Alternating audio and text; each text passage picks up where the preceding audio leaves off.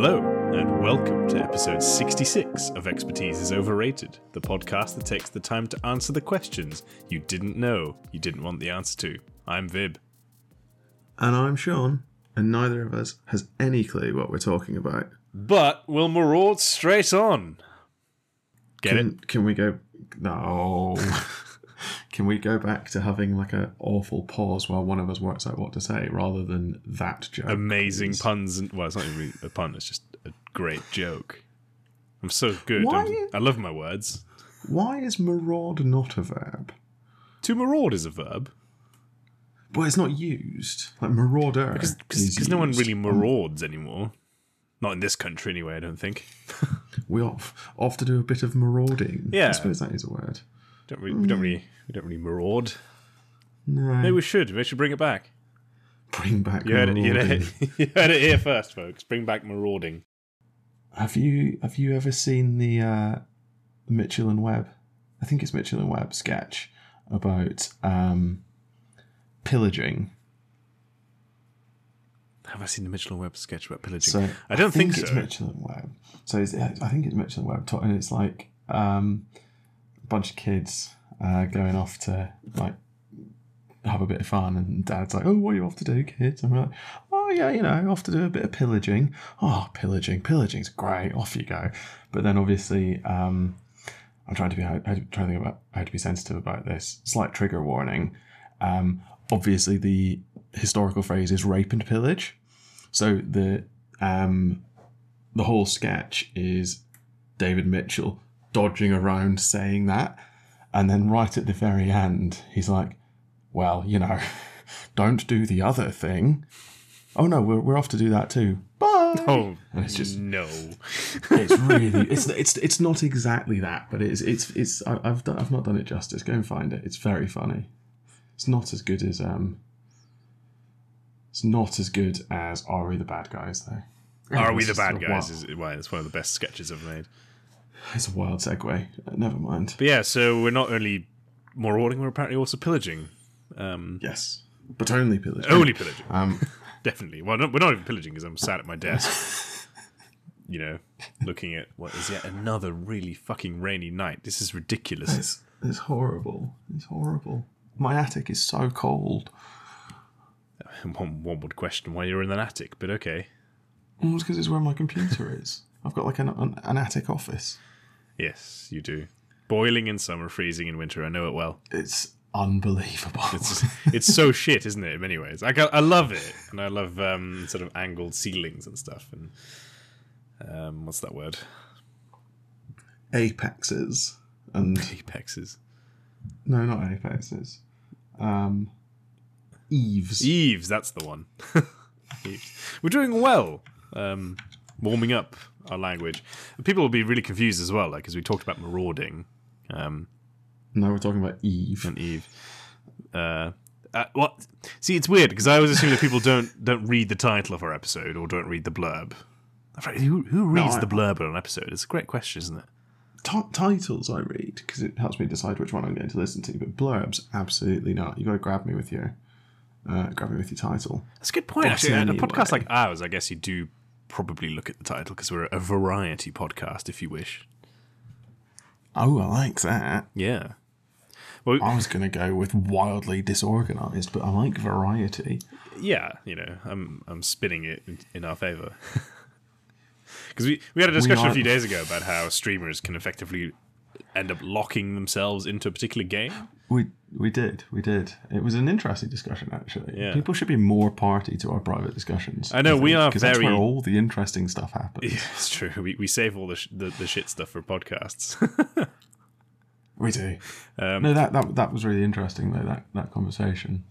It's also very true, I think. A couple of people that I've been watching, Yeah. I mean...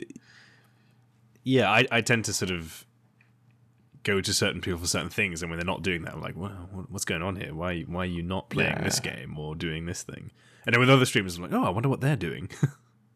It's so fascinating, isn't it? And it's like, it's probably personality driven, but I can't work out what aspect of the personality enables some streamers to be variety streamers and some streamers to not.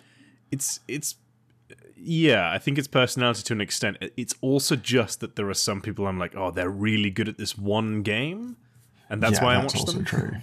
That's also true. Anyway, none of this has anything to do with marauding. No. What are we talking about? So if you're here for the marauding and the pillagers wouldn't really work, would it? The Marauders is such a great name for a band of people. It's so, like, benign. Yeah. But also, it's also very, like, 12-year-old boys come up with a gang name. Oh, yes. We'll be the Marauders. Yeah. And then it apparently just sticks all the way through their time at school.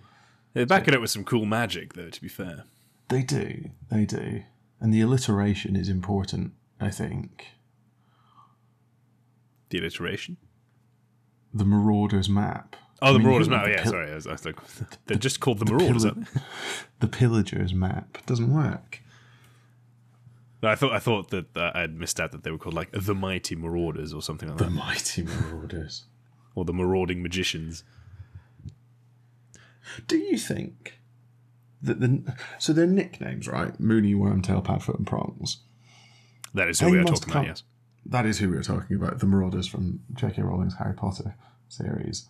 But those nicknames had to come about after they became animagi. Yeah. Right? Yeah.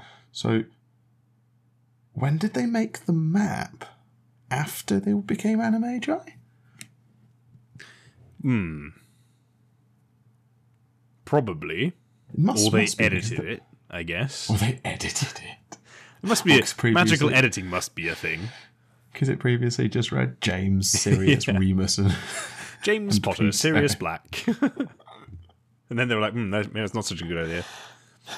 I mean, becoming an animagus is quite difficult. So one imagines, I think it's said in the books, right? They managed it in their 5th year, is that right? 5th year, yeah. They start trying to do it earlier than that, and they crack it in the 5th year. Yeah. Whereas I think making the Marauders map is much more advanced magic. So do you think? Oh, 100%. It magically tracks everybody. But being animagi is meant to be incredibly complicated as it's well. Actually not. I think it's been canonized since it's complicated. It's not hard. If that makes sense. So it's more like a Polyjuice Potion type thing. Like you have to get it right, but if you get it right, it's really easy. Yeah, there's something like you have to hold a particular leaf in your mouth under your tongue for a really long time, and you have to start that under like a particular condition, like a certain full moon or something like that. But I don't think there's anything like. Yeah, I don't think there's anything necessarily too complicated about it. That makes sense, I suppose. That makes sense. To be fair, if they were the first ones who worked that out, then that is impressive in its own way. But they're obviously not.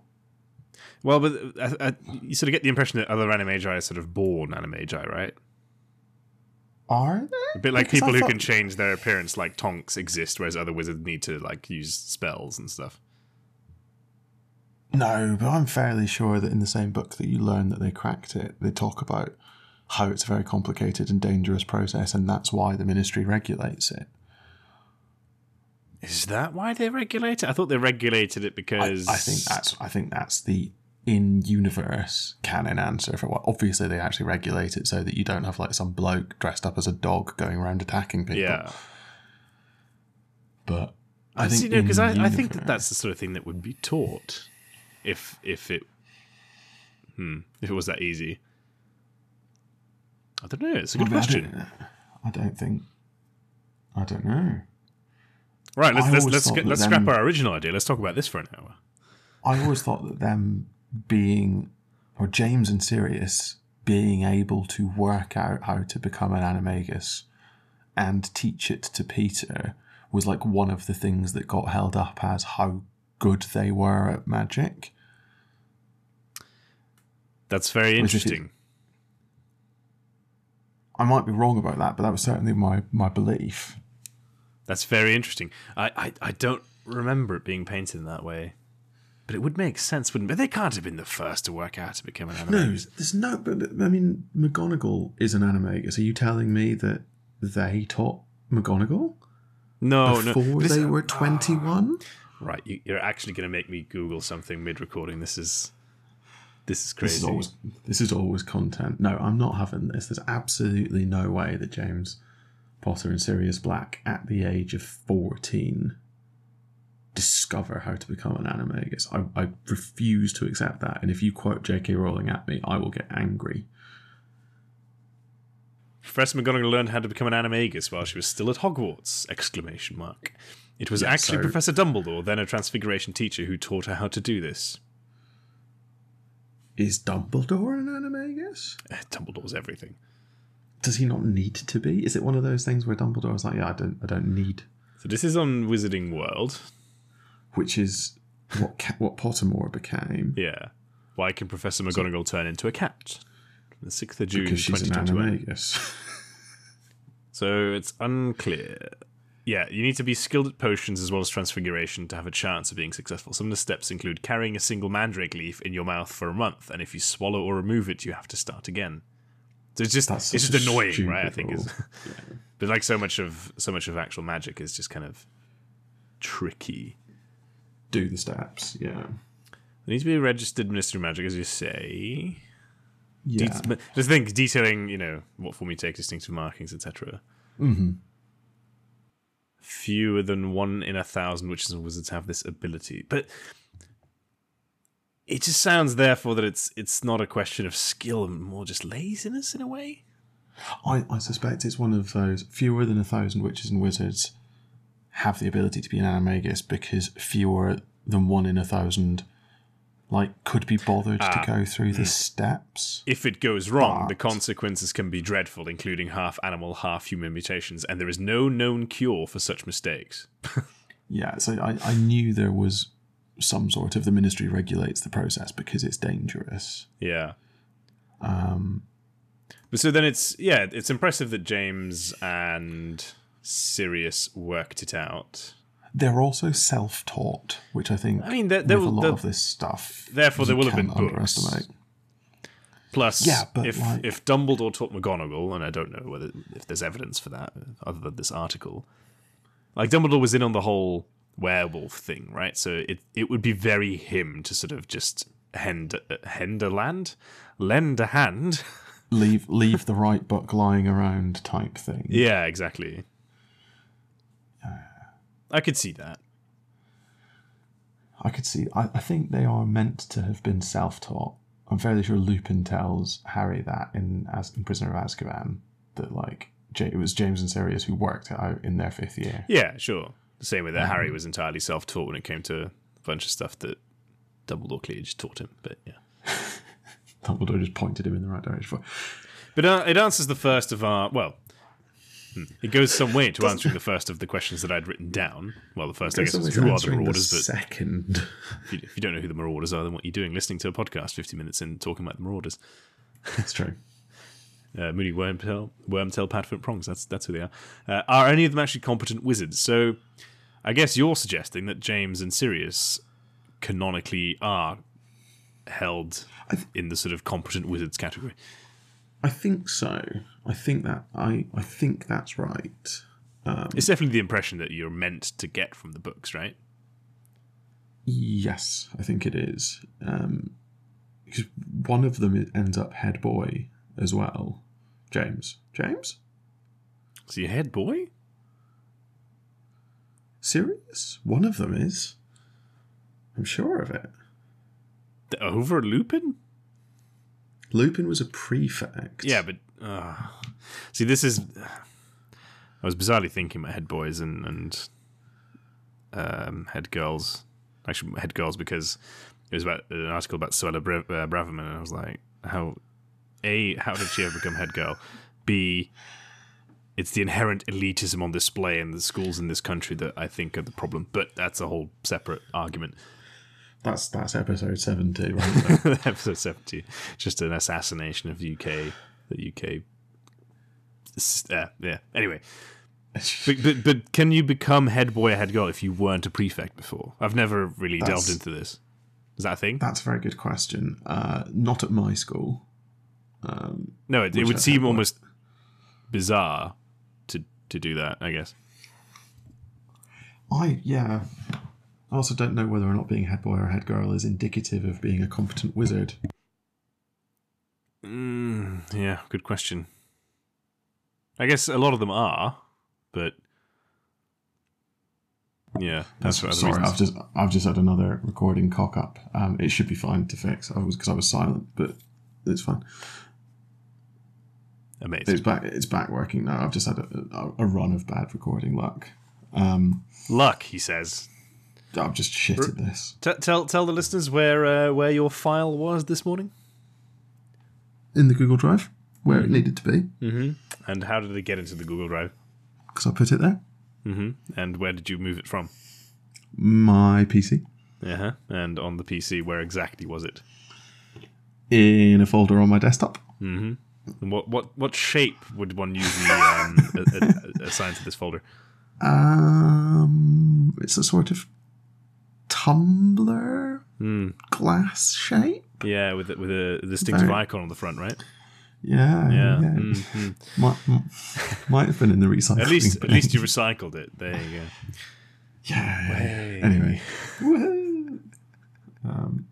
Yeah, that was bad. The whole editing process for the episode that came out today was a bit of a shambles, but hopefully no one will notice. Anyway. James Potter was head boy. I knew it. And Lily Evans was head girl. That's bullshit, isn't it? He was That's not such a plot prefect. armor. It's such plot armor. He was not a prefect, but he was head boy. Yeah, because Lupin was the prefect, wasn't he? Lupin was the prefect, yeah, because he was made a prefect to try and rein in James and Sirius. Did Lupin finish? School? Yeah. I think. Well, no, so. Because when Sirius played that prank on Severus Snape that he got him killed, didn't Snape let slip that Lupin was a werewolf, and therefore didn't Lupin have to leave school? Ooh. So Lupin can't have been head boy because he wasn't there. Oh, that's very good. So they gave it to the next best person, who obviously wasn't the one who pranked Snape, but the one who rescued Wasn't the one who tried to kill Snape. Can we talk about that for a quick second? It's so bad. Like, they're canonically assholes, but in the books it's sort of like, 16-year-old boys will be boys. It's an unfortunate saying, but there's some truth in it. Not excusing it, but it just is the way it is. But, yeah, trying to get someone killed is like... That's bad.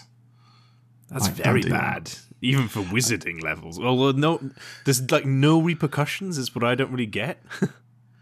Yeah, I think there's an oft-repeated thing about James in particular that's like between when we see him in Snape's memories and turning, like when he married Lily at 21, he does an enormous amount of personal growth and like grows into the role of head boy and stuff like that. I don't think you're meant to believe that ever happened to Sirius. I think he's just a shit the whole way through. Yeah.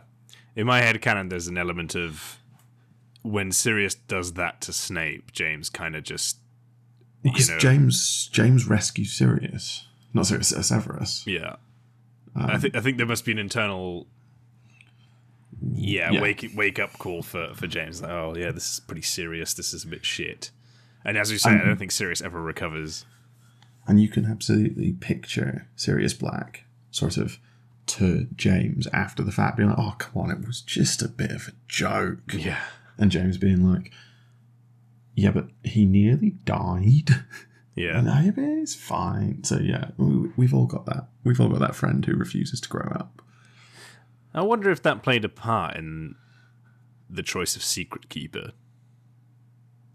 I know Sirius convinces the Potters to pick Wormtail. I forget why exactly. But I also think that James probably was like, yeah, actually, I'm quite glad about that because Sirius is such a reckless news cannon.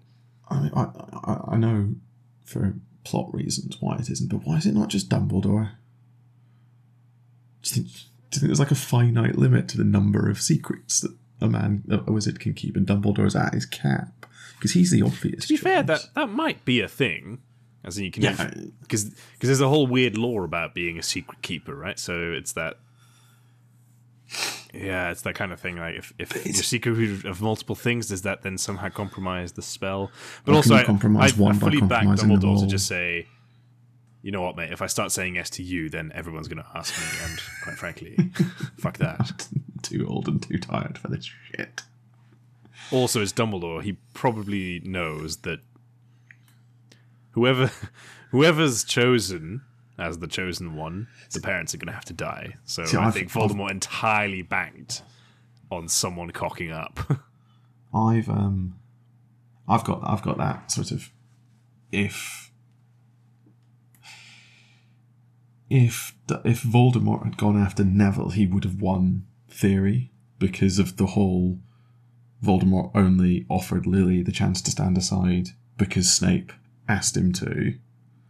And it was the choice to stand aside and not stand aside that caused the charm from Lily to Harry that protects Harry and ultimately causes Voldemort's downfall. Whereas if he goes to Frank and Alice Longbottom and doesn't offer Alice the chance to stand aside and just murders her, none of that happens.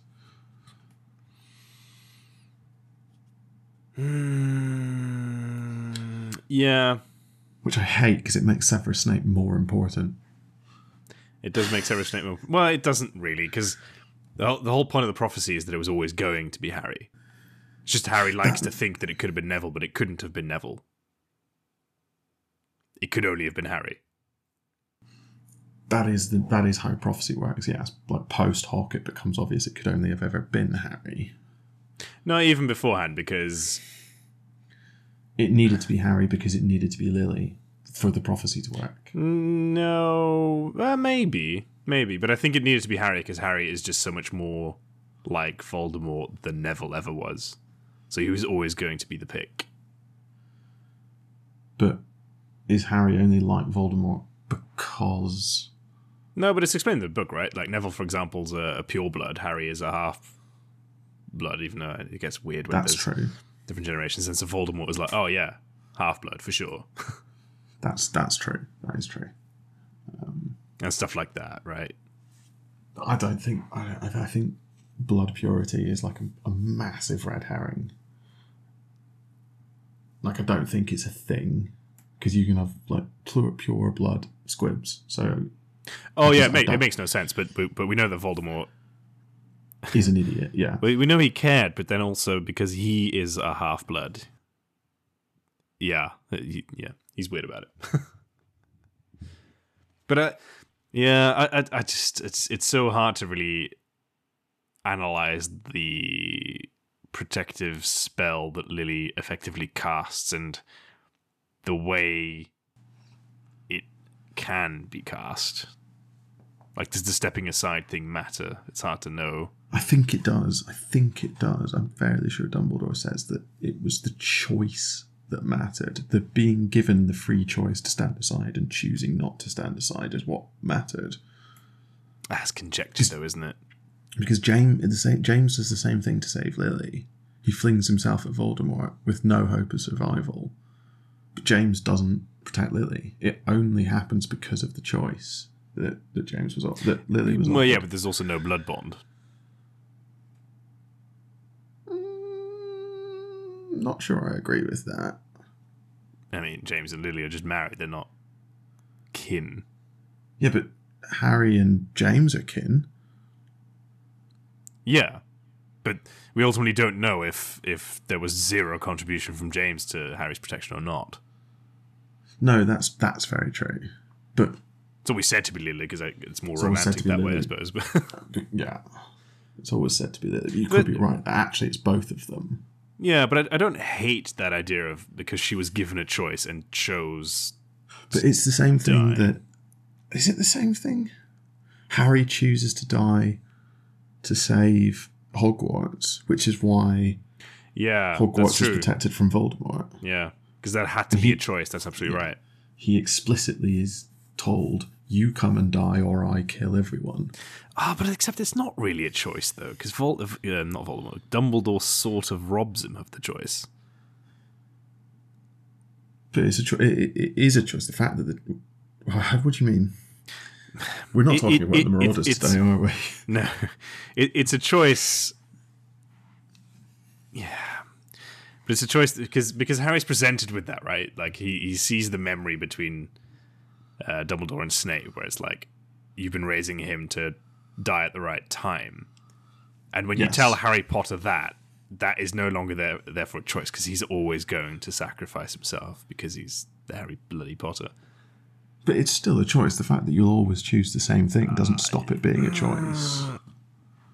Yeah, but because a different person in that. Well, this is the problem, right? And is it negated by the fact that Harry doesn't actually die, or does he die? Yeah, but he come back because it's the same argument with Lily, I guess. Like she's always going to choose not to live. Yeah, that's a weird way of saying it. She's always going to choose to die to try and save her son. Yeah, she won't stand aside to allow her son to be killed. That's just not a thing that a parent would do, which Voldemort can't understand. But that doesn't mean that she's not offered a choice. Yeah, but I guess the same's true of Harry. Yeah, I think, and these might be fighting words, but I think part of the problem is that Harry Potter is a very good story. It's not necessarily the deepest fantasy world, and it doesn't necessarily hold itself up to as much interrogation as something like Lord of the Rings might. That's fighting words. It feels like fighting words. I think that's tricky. I think Harry Potter is definitely written to be more of a story, but actually, we've discussed it a few times on this channel. It does stand up to a fair bit of scrutiny. It stands up to a fair bit of scrutiny. There's plot holes and stuff, but it does. You know. But I think it's helped by the fact that at the end of the day, the answer can be just magic did it, and the way magic works isn't sufficiently explained in the books for that to always be a satisfactory answer. Like if you take Philosopher's Stone as an example, at the end of Philosopher's Stone, everything makes sense and everything is coherent right up until, and then Harry touches Quirrell and Quirrell bursts into flame. And then after there's nothing through the entire book that implies that is the case. It's an absolute Deus Ex Machina, and after the fact, it's explained as, oh well, actually, it's because your mum died for you, and like. That love lives on in your skin, so Voldemort can't touch you. And yes, that may well be true, but it's not necessarily a satisfactory resolution to the plot in the moment because the reader has no way of getting there before the plot gets there, if that makes sense. Yeah. But I don't necessarily think that's a bad thing. I don't necessarily think it's a bad thing for the story, but I think it's like there's a lot of stuff like that that's just the story, the world isn't fleshed out very much beyond what you get in the books until you get to like J.K. Rowling's random tweeting about like the fact that wizards used to shit themselves and use vanishing charms on it, which is just, I'm sorry, what? That's sort of what I mean. Like but that's stuff that was cut out of the actual book, and I think because it became so popular, weird stuff starts happening, right? Yeah, no, absolutely. I don't think that Harry Potter, the world building of Harry Potter, is fully. No, I think that organically cropped up around it. Yes, but even with things like this, right, where you're saying, okay, because Lily freely died to save her son. And Dumbledore was referred to as like, a really old magic. But surely this would have happened more. The Wizarding World is very violent. That's the other thing. Are you telling me that this didn't happen, like, with Grindelwald? And also what we're saying is that in the Battle of Hogwarts, if Molly dies to Bellatrix's wand, is then Ginny completely impervious to Bellatrix's attacks? Because I think, again, Bellatrix would have to say to Molly, no, I'm not going to hurt you, you stand aside. Like that being offered and then being given the choice. I don't know if it has to be that explicit. I don't like it having to be that explicit, but I don't know why. Know. But you're telling me Lupin or Tonks didn't fling themselves in front of the curse that killed the other one? Maybe it killed them both at the same time. I mean, maybe Dolohov is a big fucking deal, but like... It's like killed off camera. It's the worst way to go. It's so bad. It's an absolute like gut punch in the books, because you've just been with Fred when Fred dies. And then you like just finish processing that, and then you see you at the same time as Harry see Lupin and Tonks' corpses, and you're like, holy shit. Yeah, it's good. I mean, all the Marauders had to die, right? So yeah, they absolutely just to bring it back to Marauders. All the Marauders had to die. That's a prophecy for you. I think you're right. I think you're absolutely right. For narrative purposes, they did, especially because we needed to see Lupin at the end with James and Sirius and Lily. Yes. Yeah, because Lupin has to say, in a way, Lupin almost has to stand for everyone who dies at the Battle of Hogwarts. Yeah. And say, no, that's okay. We chose to come. This is what was right. We did what was right. You're right, though. They all had to die. Yeah. But winding back then a little bit to Godric's Hollow and the fight between Voldemort and the Potters. Yes. There's always that suggestion, right? That if James Potter had had his wand, he may have been able to hold his own. Thoughts? I was thinking about this at dinner, actually, and I don't want the story of what if James Potter had his wand. I want the story of what if James Potter beat the ever-loving shit out of Voldemort with his bare hands. Yeah, but we've seen that in the films, that Voldemort has a mean slap. He does have a mean slap. It's true. No, I just probably would have beat James in a fist fight. Voldemort is like a scrawny nerd who's not done any physical exercise because he's like, super fit and all of that. And James Potter is the definition of a high school jock who grows up to become a police officer. You say that, so is Harry Potter. But he was a seeker on the Quidditch team. They're renowned for being... Allow me my joke. No. I think Voldemort bitch slaps James Potter. I mean, so hard that he dies anyway. That's almost funnier, but I just really like the image of like everyone's like, oh no, Voldemort, he's the most powerful wizard we've ever seen, and James is like, yeah, but he's like puny. I'll just beat him up. That would actually have been such a cool way to write that scene where Voldemort sees that he's got no wand, he just puts his own wand away and is like, put him up, boy. They just have a fight, like an actual... they have like a proper Queensberry rules boxing match. What does McGonagall call it? A bout of muggle dueling. A bout of muggle dueling. Voldemort conjures swords for them both.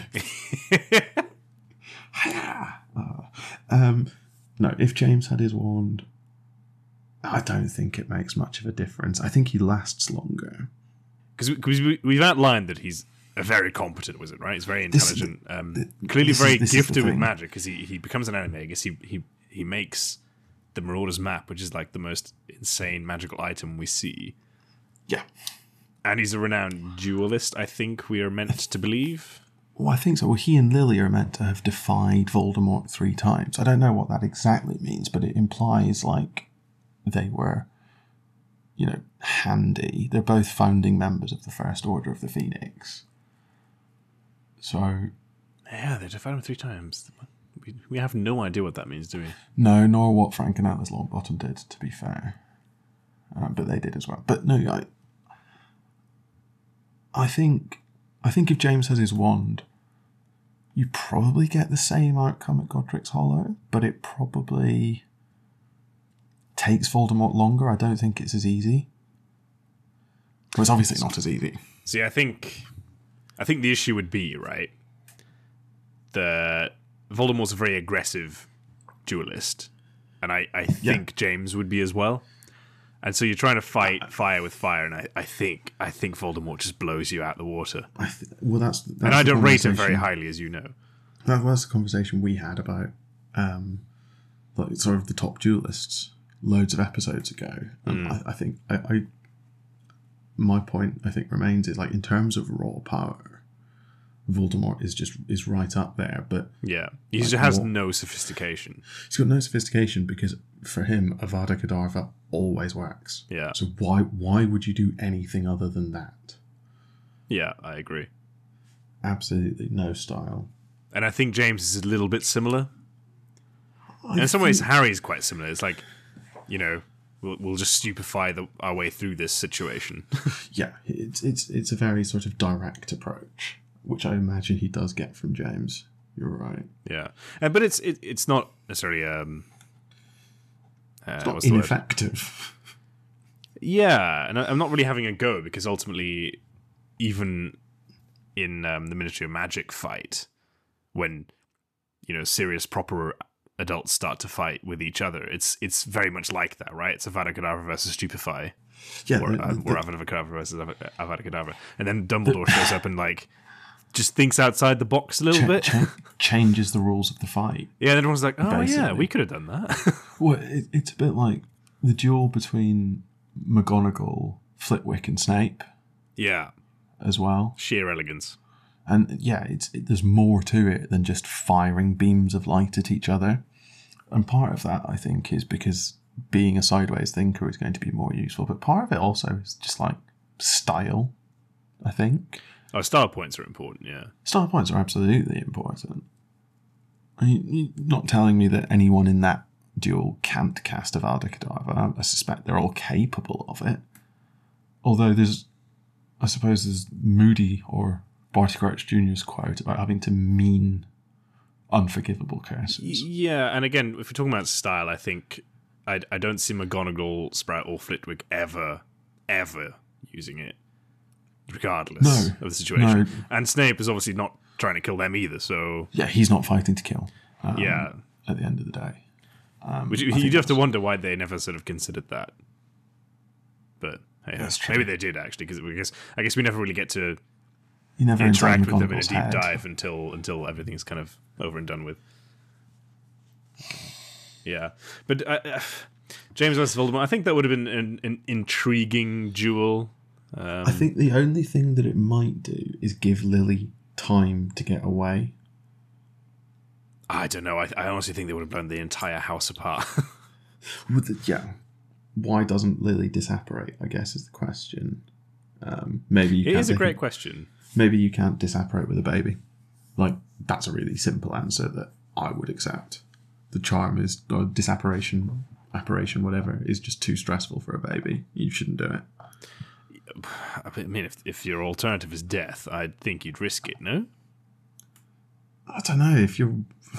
I've never been in a situation like that, but if you're in a situation where you're trying to protect your child, you're not going to be thinking clearly. So if you've had drummed into your head, don't disapparate with the child. Don't disapparate with the child. They will just splinch, maybe, for example. But more to the point, I think, she didn't have a wand. She also didn't have a wand. So there's not really anywhere for her to go. That's probably, you can't disapparate with a wand. Because she also doesn't try to fight Voldemort or anything like that. So no, she just pleads with him to go away.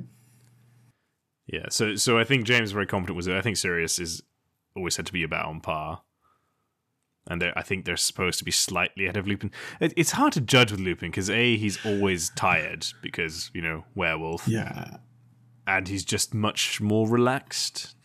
I don't know. I can't work this out. I really like Lupin. But actually, I think I just really like David Thewlis as an actor. Yeah. Is Lupin just a little bit, to use your favourite phrase, is he just a little bit all smoke? That's my favourite phrase. What? Have I ever said that before? You say it quite. I feel like you say it a lot. What does Lupin ever actually accomplish? He doesn't learn to be an animagus.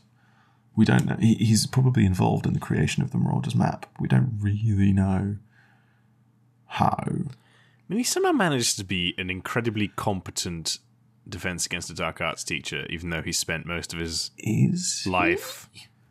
I think so. He sort of follows the syllabus. He's very knowledgeable about creatures. Certainly, that's all we kind of see. He's very knowledgeable about creatures. He teaches a 13-year-old boy how to cast a Patronus charm. I think that's the biggest feather in his cap. Absolutely. I don't know. What else do we I'm see not, him do? I'm not making. I mean, I'm not making a case here. I'm asking the question.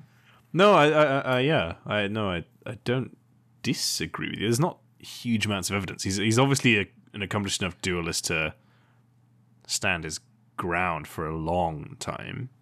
Yeah, he makes it all the way through to book 7, and is clearly a valued and respected senior member of the Order of the Phoenix. And there's always that question of, if he wasn't a werewolf as well. Well, if he wasn't a werewolf, but also if he wasn't a father to like a couple of months old baby, and therefore, as you should know, probably horrifically sleep deprived. I like this theory. Even more sleep deprived than Lupin usually is. Yeah, and then Antonin Dolohov just comes across you, and you're like, oh. Anyone else? Yeah. Maybe the sort of thought of everlasting sleep doesn't seem so bad. That's a bit dark, but that was a step too far. But yeah, I mean, it's hard to know if Lupin is necessarily any worse a wizard than James and Sirius. I don't think he doesn't get talked about in the same way as those two. No, I think it's because he wasn't as cheeky. He's not as remarkable. I sort of think of him as a kind of a Hermione type character. Maybe not quite as talented, but sort of just studious, getting through, doing well, but just hindered by the fact that he's a werewolf. Yeah. But certainly quite competent. So, certainly no chump. I think the harder argument is Wormtail. Is he competent? Is he incompetent? Is he somewhere in the middle? I think I've never been able to decide. I think he's your bog standard, halfway decent wizard. Like, I mean, he's no John Dawlish, but I forgot that you really love Dawlish. Just for reasons that even I don't fully understand. No, he's probably like fine. Just fine. He'd do fine. Because when he becomes an animagus, which we've said is quite impressive. Which, yeah, especially if you have to hold a leaf in your mouth for a month without swallowing it. That sounds awful. I know, right? Is it worth it? Especially because you don't get to pick what you become. Do you not? I was wondering that. I don't think so. I always thought of it a bit like a demon in the Pullman universe. His Dark Materials. Yeah. Like yeah, it's just sort of whatever kind of aligns with you in some ways. You feel like if you've been working on becoming an animagus for like 3 years, and then you finally put all your time and effort into it, and one of you turns into like this massive majestic stag, and the other one turns into a big bear-like dogs, and then the third one is just a rat, you'd be like, do we still want to hang out with this guy? Don't know. He got the last laugh because he does live the longest. And it's like, in some ways, it's the most useful animal that we've seen. Yeah, well, they wouldn't have been able to get to the Shrieking Shack without him. Exactly. He wouldn't have been able to escape if he had, he turns into a gigantic stag. Yeah, it's slightly more distinctive, isn't it? Yeah, no, I think it goes without saying that he's probably the least competent of the four. Yeah, I think he's probably average to above average. Yeah. I mean, McGonagall says as much, right? That he was just riding the coattails of his friends. Them, yeah. But, I reckon he'd get all acceptables in his OWLs. Yeah. Maybe the occasional exceeds expectations in a subject that he was studying with James or Sirius. Well, there is that scene where he's worried about his Defense Against the Dark Arts exam because he couldn't remember all the features of a werewolf. And the other two are just like, what the fuck is wrong with you? You hang out with a werewolf every month. Yeah, but is that name 3 features of a werewolf and Wormtail can't name all 7 type thing? But also, yeah, that is hilariously stupid. Yeah. But maybe he doesn't. I don't see I don't see werewolves. I just see people. Oh, fuck off. Fuck off. Ah, that was so good. Right, shall we, 45 minutes in, address the question that we ask the question? set out to ask? So we've established that they're probably all at least fairly competent, Yeah. and 2, if not 3 of them are probably exceptionally competent. Yeah. Which one of the 4, I'm going to essentially skip like half the questions I wrote here, which one of the 4 would make for the worst, that is to say best, Death Eater? It's the most efficacious Death Eater for Voldemort. As in, who is the worst Marauder to lose if you're the Order of the Phoenix?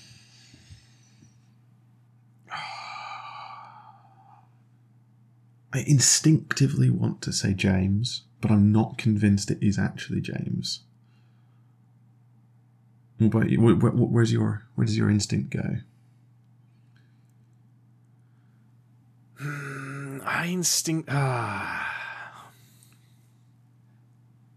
I instinctively want to say Lupin, but I can only get halfway through that before Sirius pops into my head.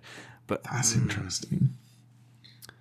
I think the devastation of losing Sirius to the Death Eaters would be such a problem for James that everything unravels. But I think Lupin would make for such an effective commander of the werewolf forces, if nothing else. Does Lupin just get you a better Greyback? I think Lupin just gets you like a whole army that's... Yeah. I think that's potentially true. Because Lupin would be the best of the werewolves, whereas Sirius would just be another very competent Death Eater. Not that there's that many competent Death Eaters. I think there's an episode, you've got this as a question, I think there's an episode on why are all the Death Eaters so shit.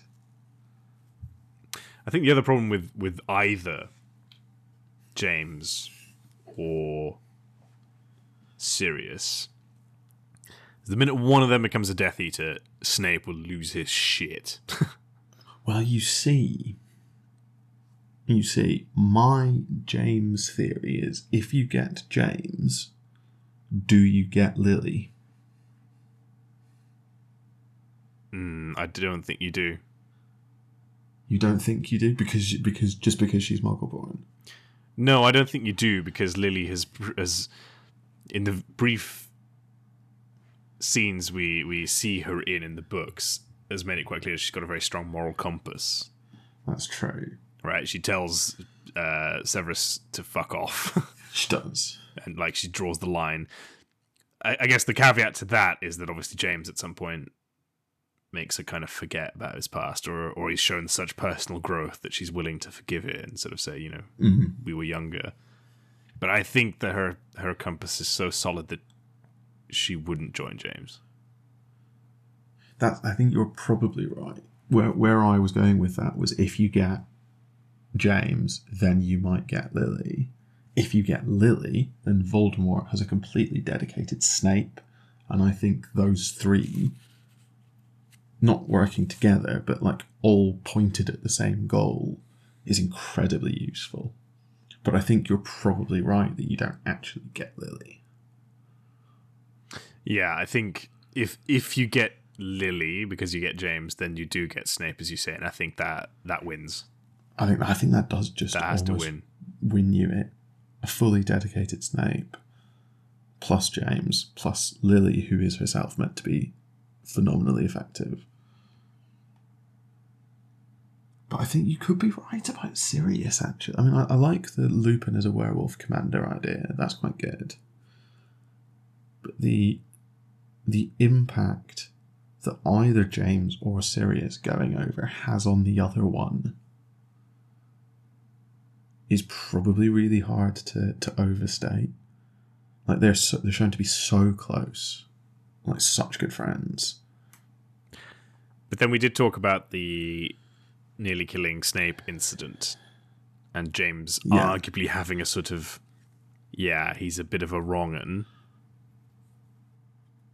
Is it he's a bit of a wrong-un, or is it just I need to buck up my attitude because I'm the only one who can rein him in, so if I change the way I behave, he'll change the way he behaves? Potentially, but I always there's also certain energy, I think, in that relationship. You know how you often have that friend when you're younger who turns out to be a complete and utter moron and just an absolute disaster.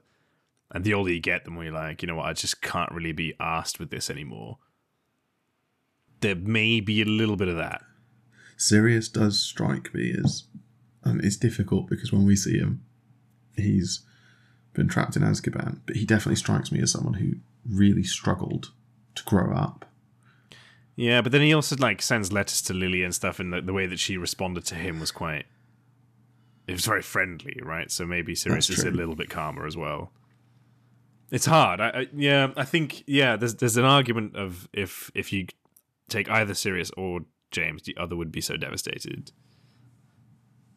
Or do you almost dedicate them further to the Order? Like, this is an ideology that's so insidious it even ensnared James, say. So Sirius becomes completely and utterly dedicated to essentially stopping James because he's horrified at the man his friend has become. Yeah. I don't know. It's another way it could go. I think the issue with Sirius is that aside from himself and maybe having a devastating impact on James, you're not adding anything because you don't get anyone you don't already get. He's just another really hard hitter. Also, everyone in Sirius's family is already on that side. Yeah. Well, that's not true because his brother isn't. Well, he is until he isn't. He is until he isn't, yeah, it's true. But then he isn't.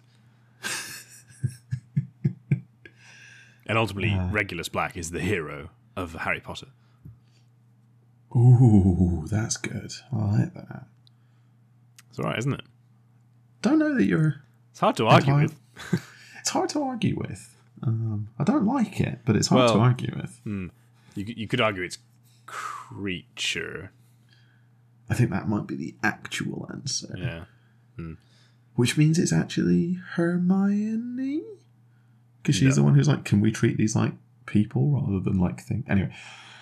Yeah, but Regulus was already doing that without thinking about it. Regulus was already doing that without thinking about it. That's true. Justice for Regulus Arcturus Black. Justice for R.A., baby.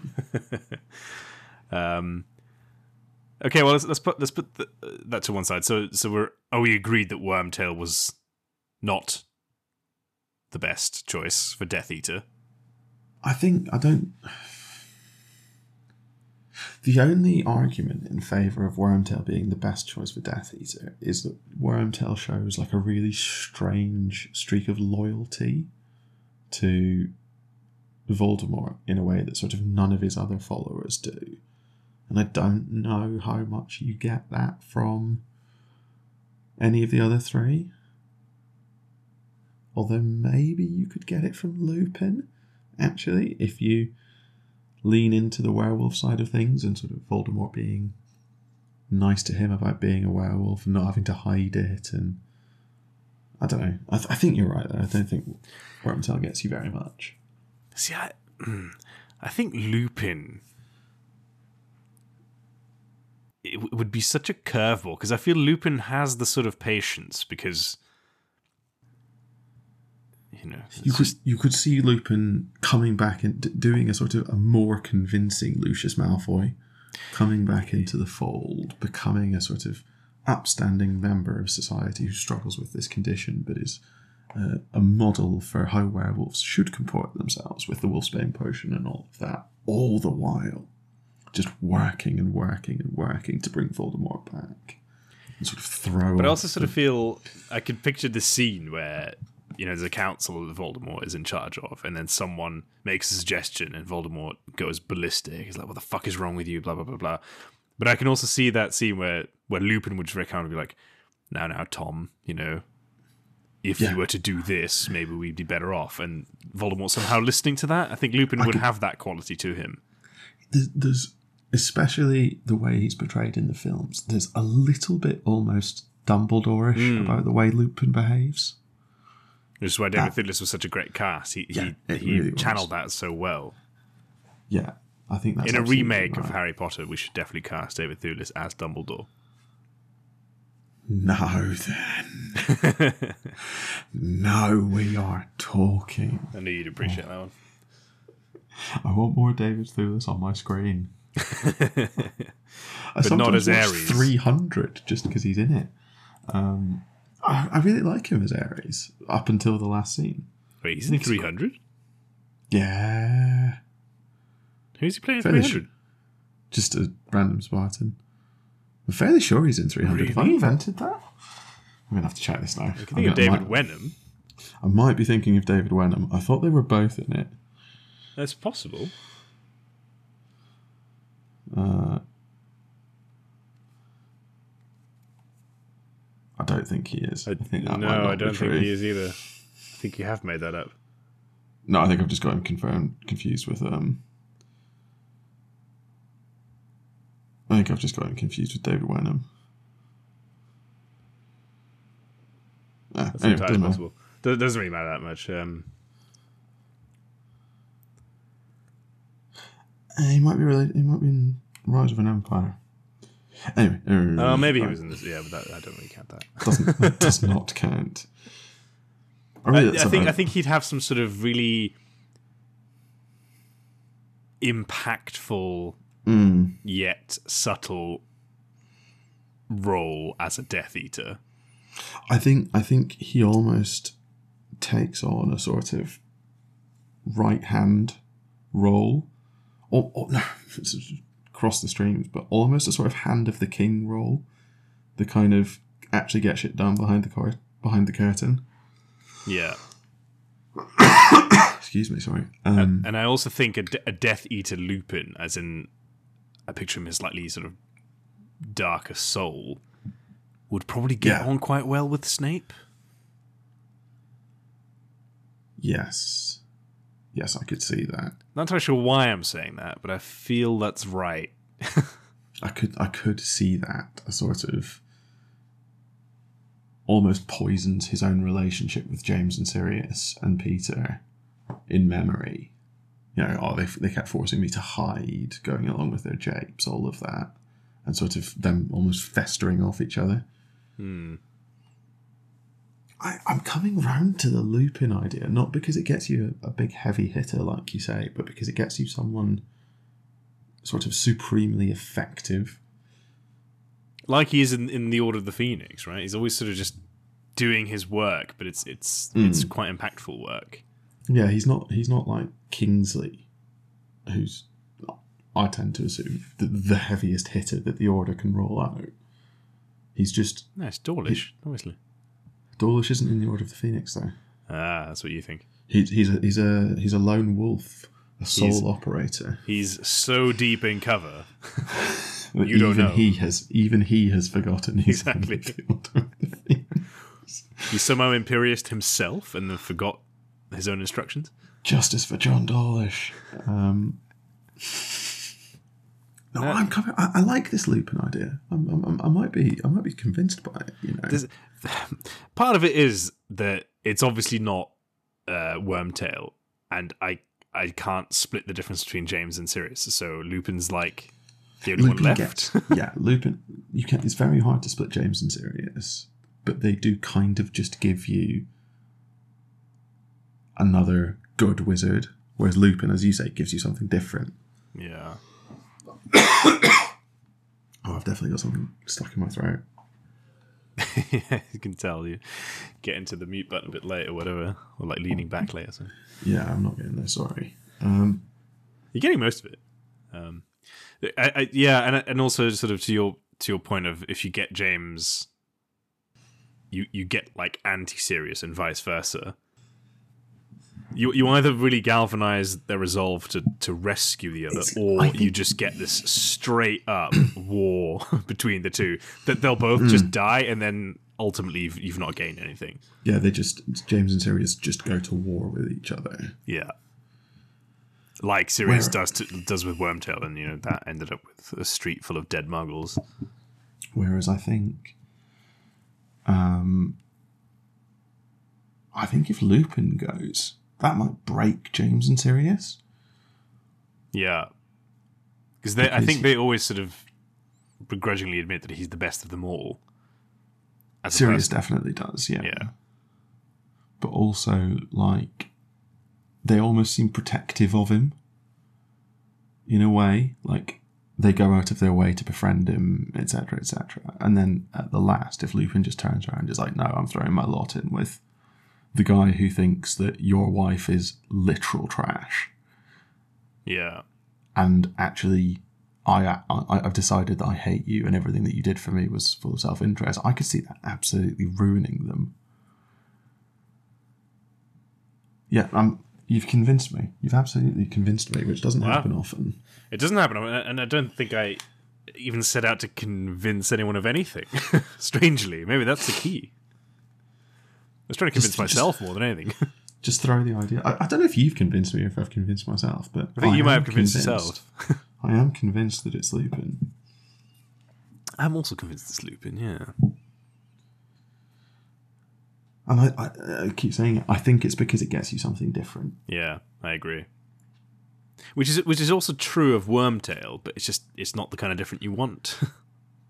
No. And ultimately, he became the Death Eater, and he did one thing, which turned out to be everyone's downfall. And then he also died, like, as good as died instantly afterwards. Yeah. So, yeah, make of that what you will, I guess. Got very, very little time left, but you've got one last question on the page. Who else, or which other character would have had a devastating impact as a Death Eater? Well, I'm assuming we have to take Dumbledore off the table. Have to take Dumbledore. That would break the universe. and Harry off the table. Sorry, I just thought, is there some sort of crazy idea that Dumbledore and Voldemort are the same being somehow? But no, I don't think that makes any sense. No, and you see them in the same place. Yeah, but, magic, as we discussed earlier. Magic. I've got a left wing or left field answer, not a left wing answer. Horace Slughorn. Horace Slughorn as a Death Eater. All right, sure you're working. Well, we know that the Death Eaters want to recruit him anyway, because when we meet him in Half-Blood Prince, he's on the run, not because they're trying to kill him, but because they're trying to recruit him. So anyone that the Death Eaters are trying to recruit immediately goes close to the top of the list. But also, he strikes me as someone who just knows a lot. So you get not a Dumbledore character, because I don't think he's nearly as magically talented as Dumbledore, but you get someone with an incredible breadth of knowledge. And in the wizarding world, knowledge is an incredibly powerful and an incredibly dangerous thing. Yeah, and his influence. And he has a huge amount of influence. So he gets you the ministry without even having to work for it, I think. Especially if he's not an out-and-out Death Eater, but, he's writing letters to the Daily Prophet and all of that. Yeah, to an extent, I think his issue would be that because he's narcissistic, I could see him getting quite lazy as a Death Eater because, he doesn't get any of the glory. Or maybe he would. Depends how much of the charming Tom Riddle is left in Voldemort at that point. That's the other thing that we don't know. What's Tom Riddle like in the first Wizarding War? Yeah. How much is he the sort of monomaniacal monster that we see in the second? Yeah. Slughorn's a good shout, I hadn't considered him. He's a great shout. What were you considering? Any of the professors obviously would be interesting as Death Eaters. I was wondering, you mentioned before, Kingsley potentially? Because it just ruins the UK government. That's true. That's true, actually. But then they'll just have an election and put some other idiot in charge. So I don't know how much of an impact it would have if you killed the PM. Just bring David Cameron back. Make him a lord, bring him back. Yeah, easy. Kingsley, he would also just be an absolutely devastating Death Eater. Yeah. Who else? He goes straight to your number 2 most powerful Death Eater slot. I mean, I guess someone like Ron for reasons we discussed with James and Sirius. Yeah, I had that thought as well. Hermione would be quite scary as well. But Hermione's Muggle-born, which sort of immediately invalidates her. Yeah, maybe. Yeah. She's probably smart enough to hide it, though. Or I don't know. not convince. Not if Lucius Malfoy is still a Death Eater. Well, I mean, I think Hermione would be able to dispatch him fairly easily. Hermione gets her slot on the Death Eaters by just going through Lucius Malfoy. I was watching, completely unrelated, I was watching Chamber of Secrets at the weekend. And can we just for a moment deal with the fact that Lucius Malfoy nearly casts Avada Kedavra in Hogwarts at a 12-year-old boy? Yeah, it's great, isn't it? It's insane. It's so mental. It's great with Dumbledore right there, who then also obviously does nothing. No, it's not in Dumbledore's office. No, I know, but as if he doesn't know. Yeah. Yeah, it's just so funny. Dumbledore, who, to be fair, could have very easily just imprisoned Lucius Malfoy in Hogwarts without anyone ever being any the wiser. Where's Lucius gone? I don't know. Haven't seen him. No, he never made it. Lucius? Remind me. Lucius. Ah, yes. Long white hair. Cane. Absolute dickhead. Yeah. It's really Snape, I guess, honorable mention, would have been a devastating Death Eater. Like an actually like dedicated an actual Death Snape, rather than a yeah. Like Lily again. Oh, Lily, yeah, Lily was interesting. Muggle-born problem, but Lily also gets you James, perhaps in a way that James doesn't get you Lily. I think. Or you do the thing where, if you're Voldemort, you kill Harry. You kill James and you kill Lily, and then you adopt Harry and raise him up to be the baddest of Death Eaters. Yeah, that's true. That's true. That's some sort of bizarre father, that's adoptive a really good son idea. fantasy that Voldemort for some reason has. Really good, terrifying idea. Because it's just like, oh, he's missed his father his entire life, so that's what he's doing now. I don't know if that works, but... And it's just the same story. Like, he still sends Harry to Hogwarts when he's 11, but he's just a mega dark wizard. He's just straight into Slytherin, cuts Draco Malfoy's throat day one, and then just goes from there. In year 4, when Moody's like, you could point your wands at me and cast Avada Kedavra and I wouldn't feel a thing, and then Harry just does it and kills him. Oh, yeah, there you go. He told me to. Sorry. Yeah. Joke's on you, mate. Right, Rogue Shout. Arthur Weasley. Nah. It can't happen. It can't happen. It gets you. I know it's a physical impossibility. The world would just end. I really like the Arthur Weasley is an underrated but incredibly powerful wizard theory. Like, he just doesn't care. Yeah, of course he is. I'd never really thought it through, but then I saw it on Reddit. Someone was making the case for Arthur Weasley, and I was like, hold on a second. Yeah, no, you're right. He's a big deal. He just has no ambition because he doesn't care. He doesn't want to be ambitious. He wants to go off. The man had 7 kids and is like entirely unfazed by anything. Yeah, he just gets shit done. He does just get shit done.